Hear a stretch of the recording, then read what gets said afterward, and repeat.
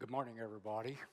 Nice to be with you again in the capacity that I have the privilege of this morning, bringing God's Word to you. And I ask if you'd have your Bibles, please turn to Judges chapter 3, where we will pick off right where we left off last time with verse 12. Judges chapter 3, verses 12 through 31. Please listen now as I read the Word of God.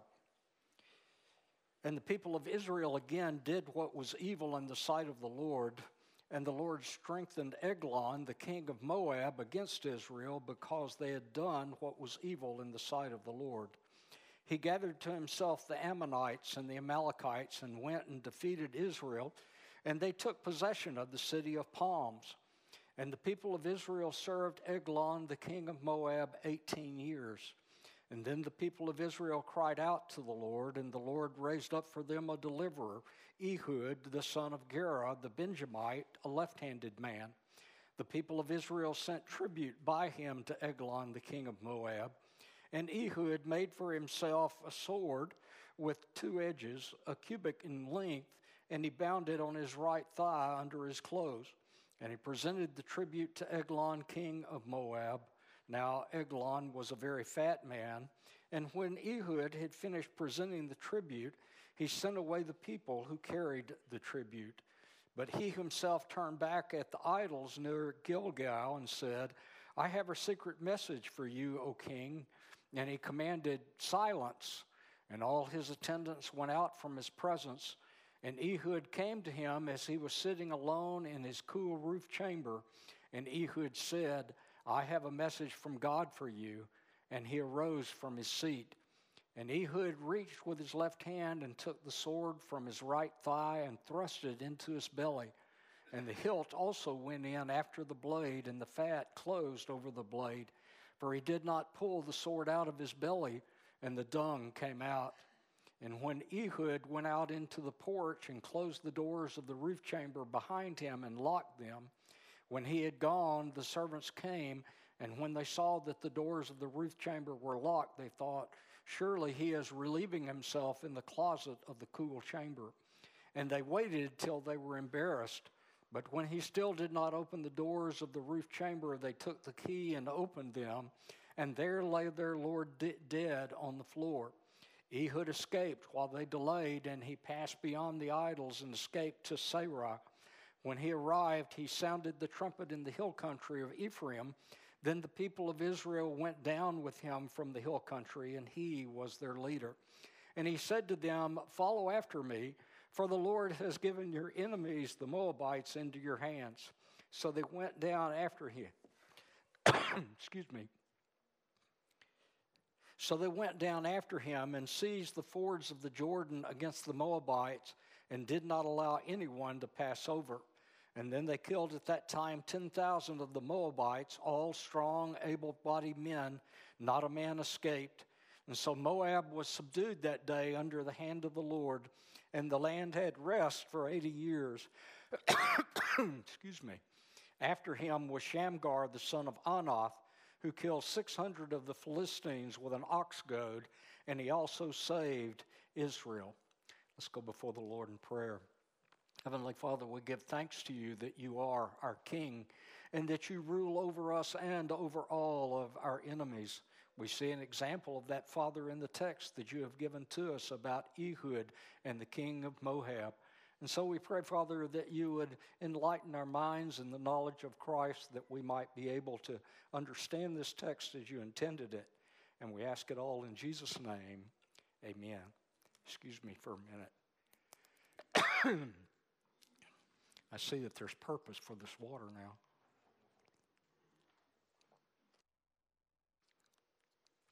When you were growing up, did you ever have a bully pick on you, humiliating you in front of your friends?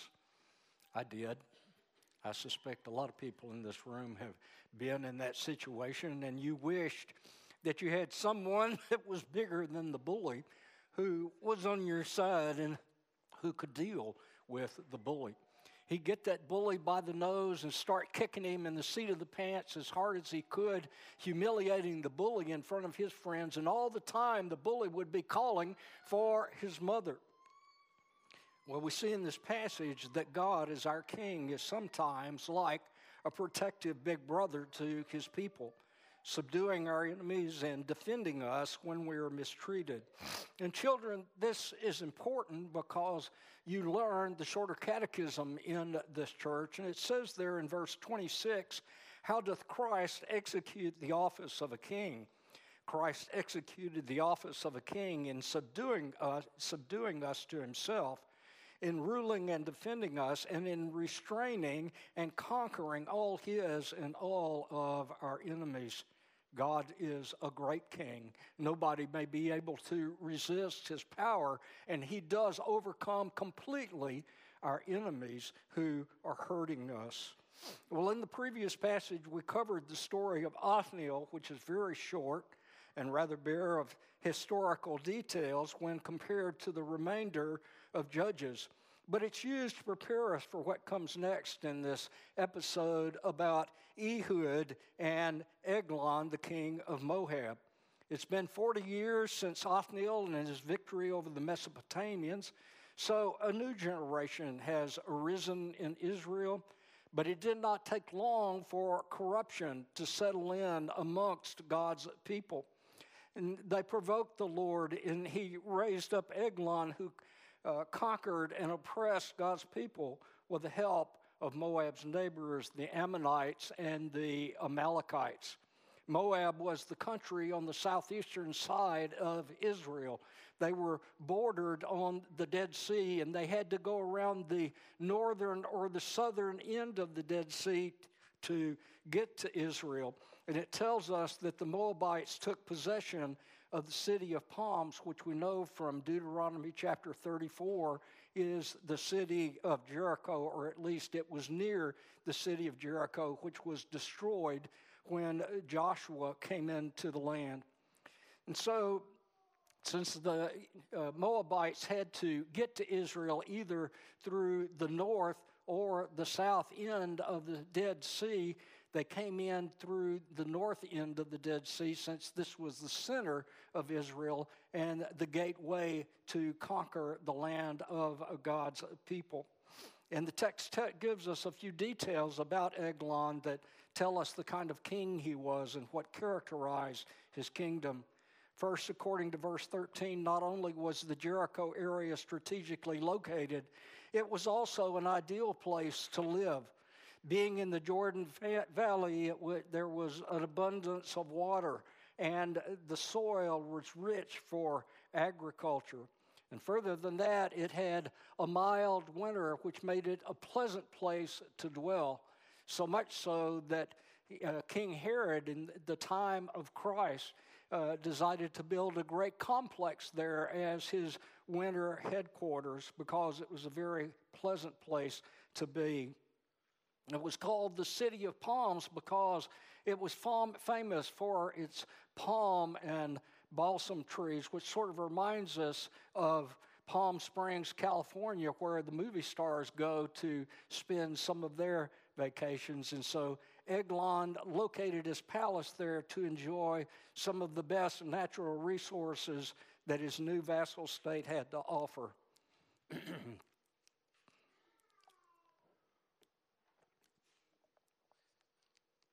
And verse 17 further tells us that Eglon was a very fat man.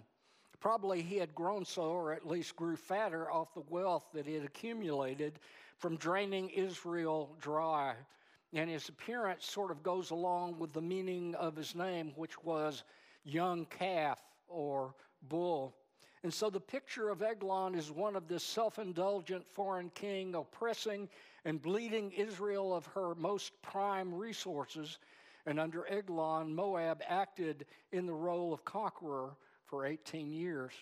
Now, if you compare this to the previous story, you know that the Lord brought judgment on Israel with an oppressor for 8 years before. And so now God's judgment on his people is getting to be more severe. And so they were learning that if you play with sin, that God's judgment brings a chastening rod upon you. And if you continue to fool around with that sin, God's rod beats harder and it beats longer. So it is for us as the people of God. We learn from this that if we play with sin, that God brings his chastening rod upon us. And if we continue, if we do not respond as God expects us to do, God's chastening rod continues to beat on us until we give in to it. The fact that Ehud was selected by Israel to deliver the tribute money to the Moabites indicates that he was held in some esteem among his fellow Israelites. We also know that this because this was not Ehud's first trip to deliver the tribute. In verse 15, the verb tense of sent indicates continuing or habitual action. And so he had had this honor before this latest occasion in our text. And so on prior occasions, he observed the practices of the Moabite court. And he began to formulate a plan in his mind. And as it turns out, Ehud was left-handed. And this is ironic because he was a Benjamite. And Benjamin means son of the right hand. And most people today are right-handed, so this is an unusual trait in him. And they usually put their swords or their knives on their left sides if they were right-handed because it made it easier for them to draw their swords out. But being left-handed, he put the sword on his right side, and it made it easier for Ehud to draw it out. And the significance of this is the guards and the Moabite guards knew that most people carried a weapon on their left side. And so when they were checking people to make sure that they didn't do the king in, they would check on a person's left side. And so this enabled Ehud to carry a weapon that would be concealed when he entered into the king's presence.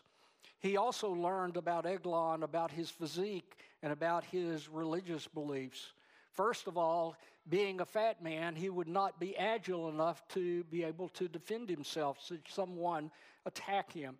And further than that, a few miles away from their palace at Gilgal, there were gods or representative of gods. And Ehud learned that Eglon revered this god. And we see evidence of this when Eglon stood up out of respect at the news of a message from God. And he could possibly be duped into a private audience by making him believe that one had a secret message from God. And so with this plan, Ehud made himself a dagger and arrived at the Moabite palace for one more delivery of tribute. And soon afterwards, all the Israelites left, and then Ehud. But verse 19 tells us that Ehud turned back at the images, indicating that after leaving the king's presence, he initially traveled from the king's palace near Jericho to the stone images at Gilgal, a few miles away, and then returned to pay another visit to Eglon. Now, since Ehud gave no evidence of being an idolater, he did not go to the idols to worship, but it gave the appearance that he did go there to worship and received a secret message from the gods. And then when he returned, it gave credibility to the fact that he did have a secret message from the gods. And if Eglon had sent somebody to follow him, he would have reported back and told him, yes, Ehud went to worship at the idols near Gilgal. And when Ehud arrived, he was ushered into the Eglon's presence again. Ehud announced that he had a secret message for him, whereupon Eglon dismissed his attendants and bodyguards. If Eglon didn't really believe that Ehud's message was of divine origin, why would he send away his protection in the presence of an enemy who had only a secret message of unknown source? And when they were alone, sure enough, Eglon finds out that Ehud does carry a message from God.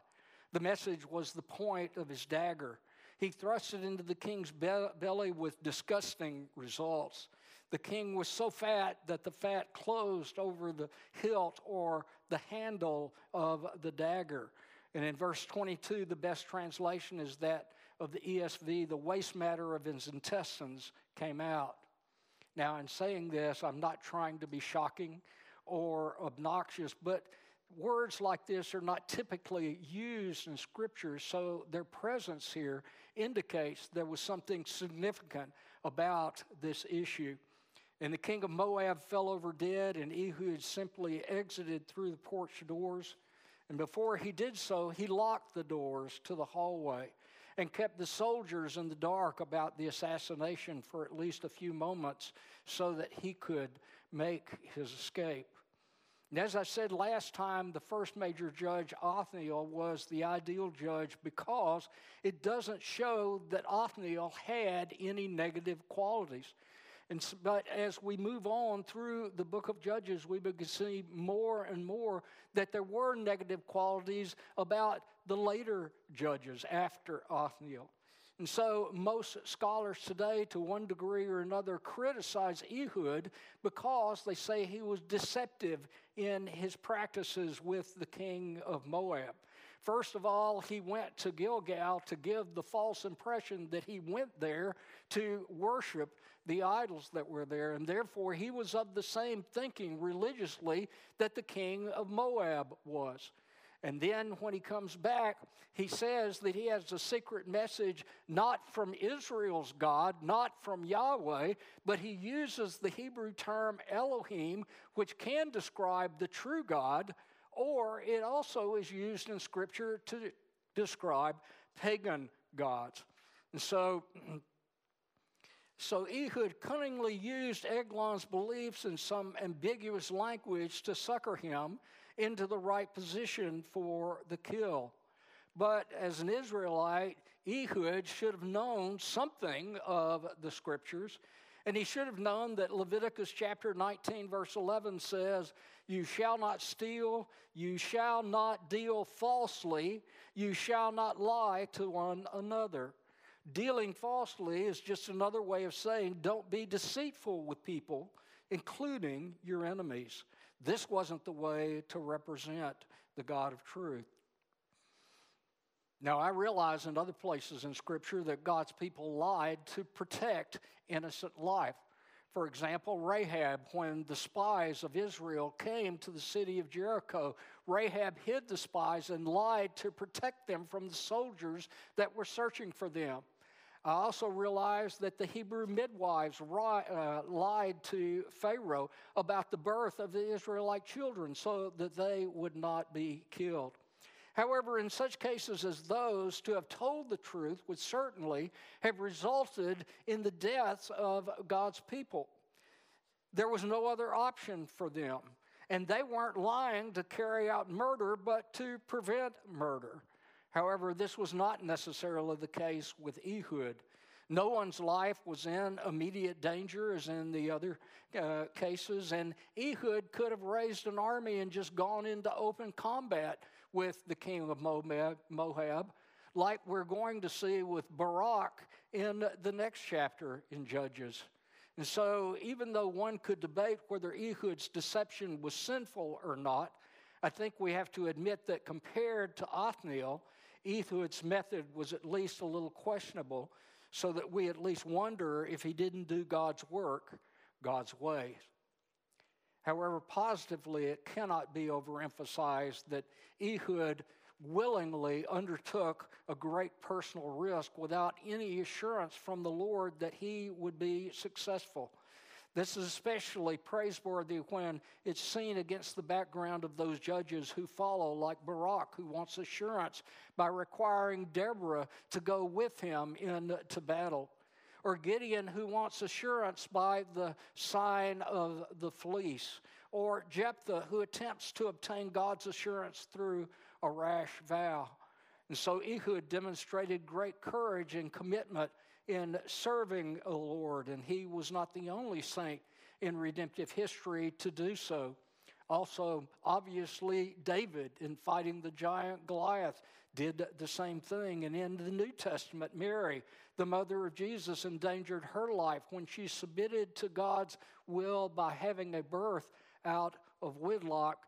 She could be stoned for suspected adultery in doing so. And so throughout the centuries, God's people have been called upon at times to lay it all on the line in God's service. And when you compare the stories of these people, how the people of our generation appear so uncommitted.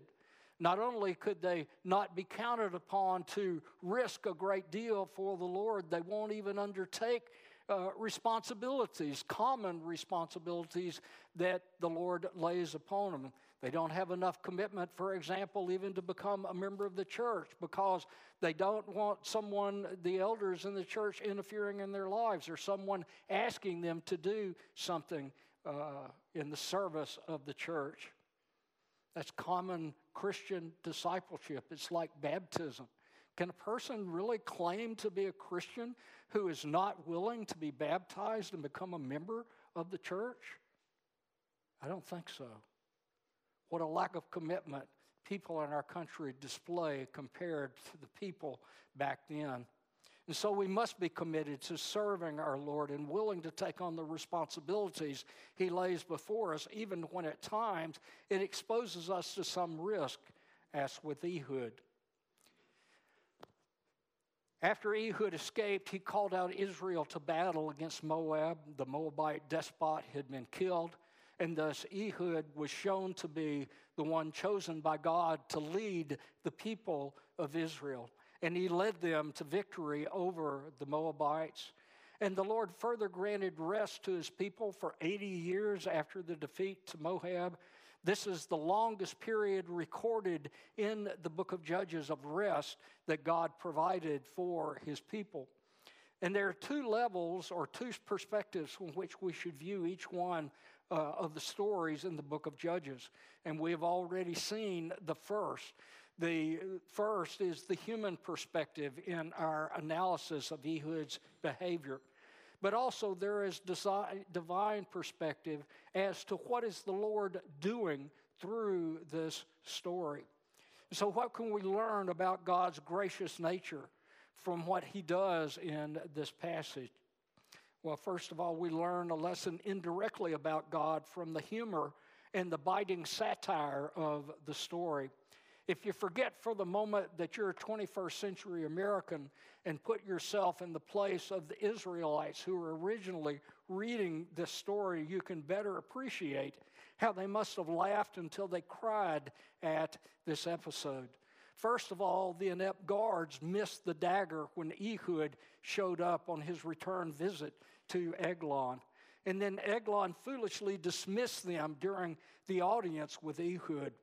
At this point, you can begin to hear the Israelite readers snickering in the background as they see the story unfold. And when Eglon, the king of Moab, the oppressor, who has grown fat on the best of Israelites' tribute and resources, was killed, you can hear those same Israelites break out in cheers as Eglon ends up wallowing in his own body waste like a pig in the mud. How many Israelites had suffered the same fate at his hands? And added to this picture is the fact that since Eglon's name means calf or bull, he now appears like a fatted calf that has been prepared for sacrificial slaughter. And finally, when the guards are locked out and think that the monarch is simply using the facilities, the Israelite readers must have been rolling on the floor with laughter at the Keystone Cop-like bungling of the Moabite soldiers as Ehud makes good his escape. So many little coincidences came together to cause Ehud's plan to succeed. At any point, he could have been discovered and killed on the spots. And so surely the Israelites sensed that God's hand worked behind the scenes for things to turn out as they did. And this must have brought them great joy and security to know that even though they didn't deserve God's favor, in the final analysis, God took a dim view of those who tyrannized his people, even though God initially was the one that raised up the tyrants for such a task. And so he allowed the hardship to run its course for a while until his purpose was accomplished. And then he said, enough. And he made a laughing stock out of Israel's enemies for abusing his people. And as believers in the Lord Jesus Christ today, it should also bring us a sense of security and joy to know that God cares so much for us, and that in the same way, he defends us from those who would harm us. Those that attack us for believing in the Lord Jesus Christ do not get away with humiliating us and treating us in such a bad fashion. Even when we don't deserve it, he makes us able to laugh again after our sorrows are removed, and to smile over the funny ways that he uses to deliver us from our trials. And further, why shouldn't we rejoice? Because he has provided his people, us, with rest as well. The Lord Jesus said in Matthew chapter 11, verse 28, "Come to me, all who labor and are heavy laden, and I will give you rest. Take my yoke upon you and learn from me, for I am gentle and lowly in heart, and you will find rest for your souls." But the rest that the Lord gives is not a temporal rest from physical oppression like it was for the Israelites. Instead, it is an eternal rest from the oppression of the penalty and the power of sin. J.C. Ryle further says about this rest in Matthew, "There is a rest in Christ, rest of conscience and rest of heart, rest built on pardon of all sin, rest flowing from peace with God." Jesus bore the penalty of his people's sin on the cross so that through faith in him, they might have the rest of forgiveness and right standing with God.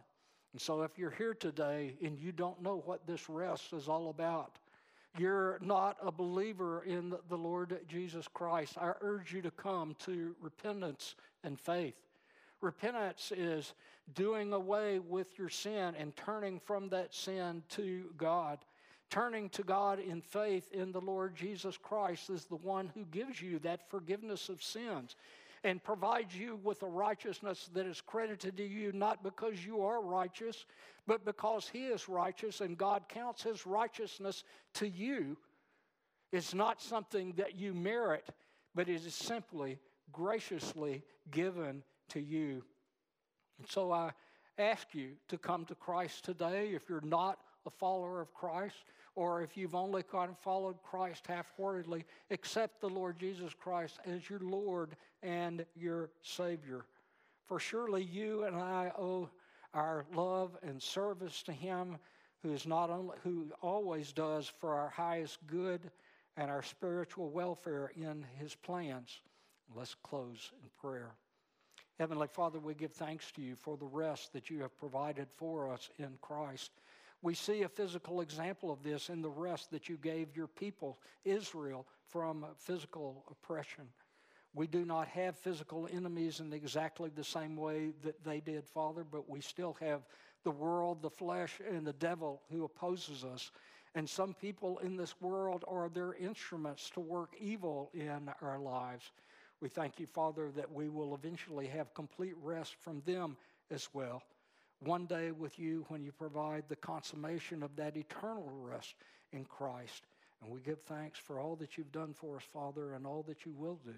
In Jesus' name, amen.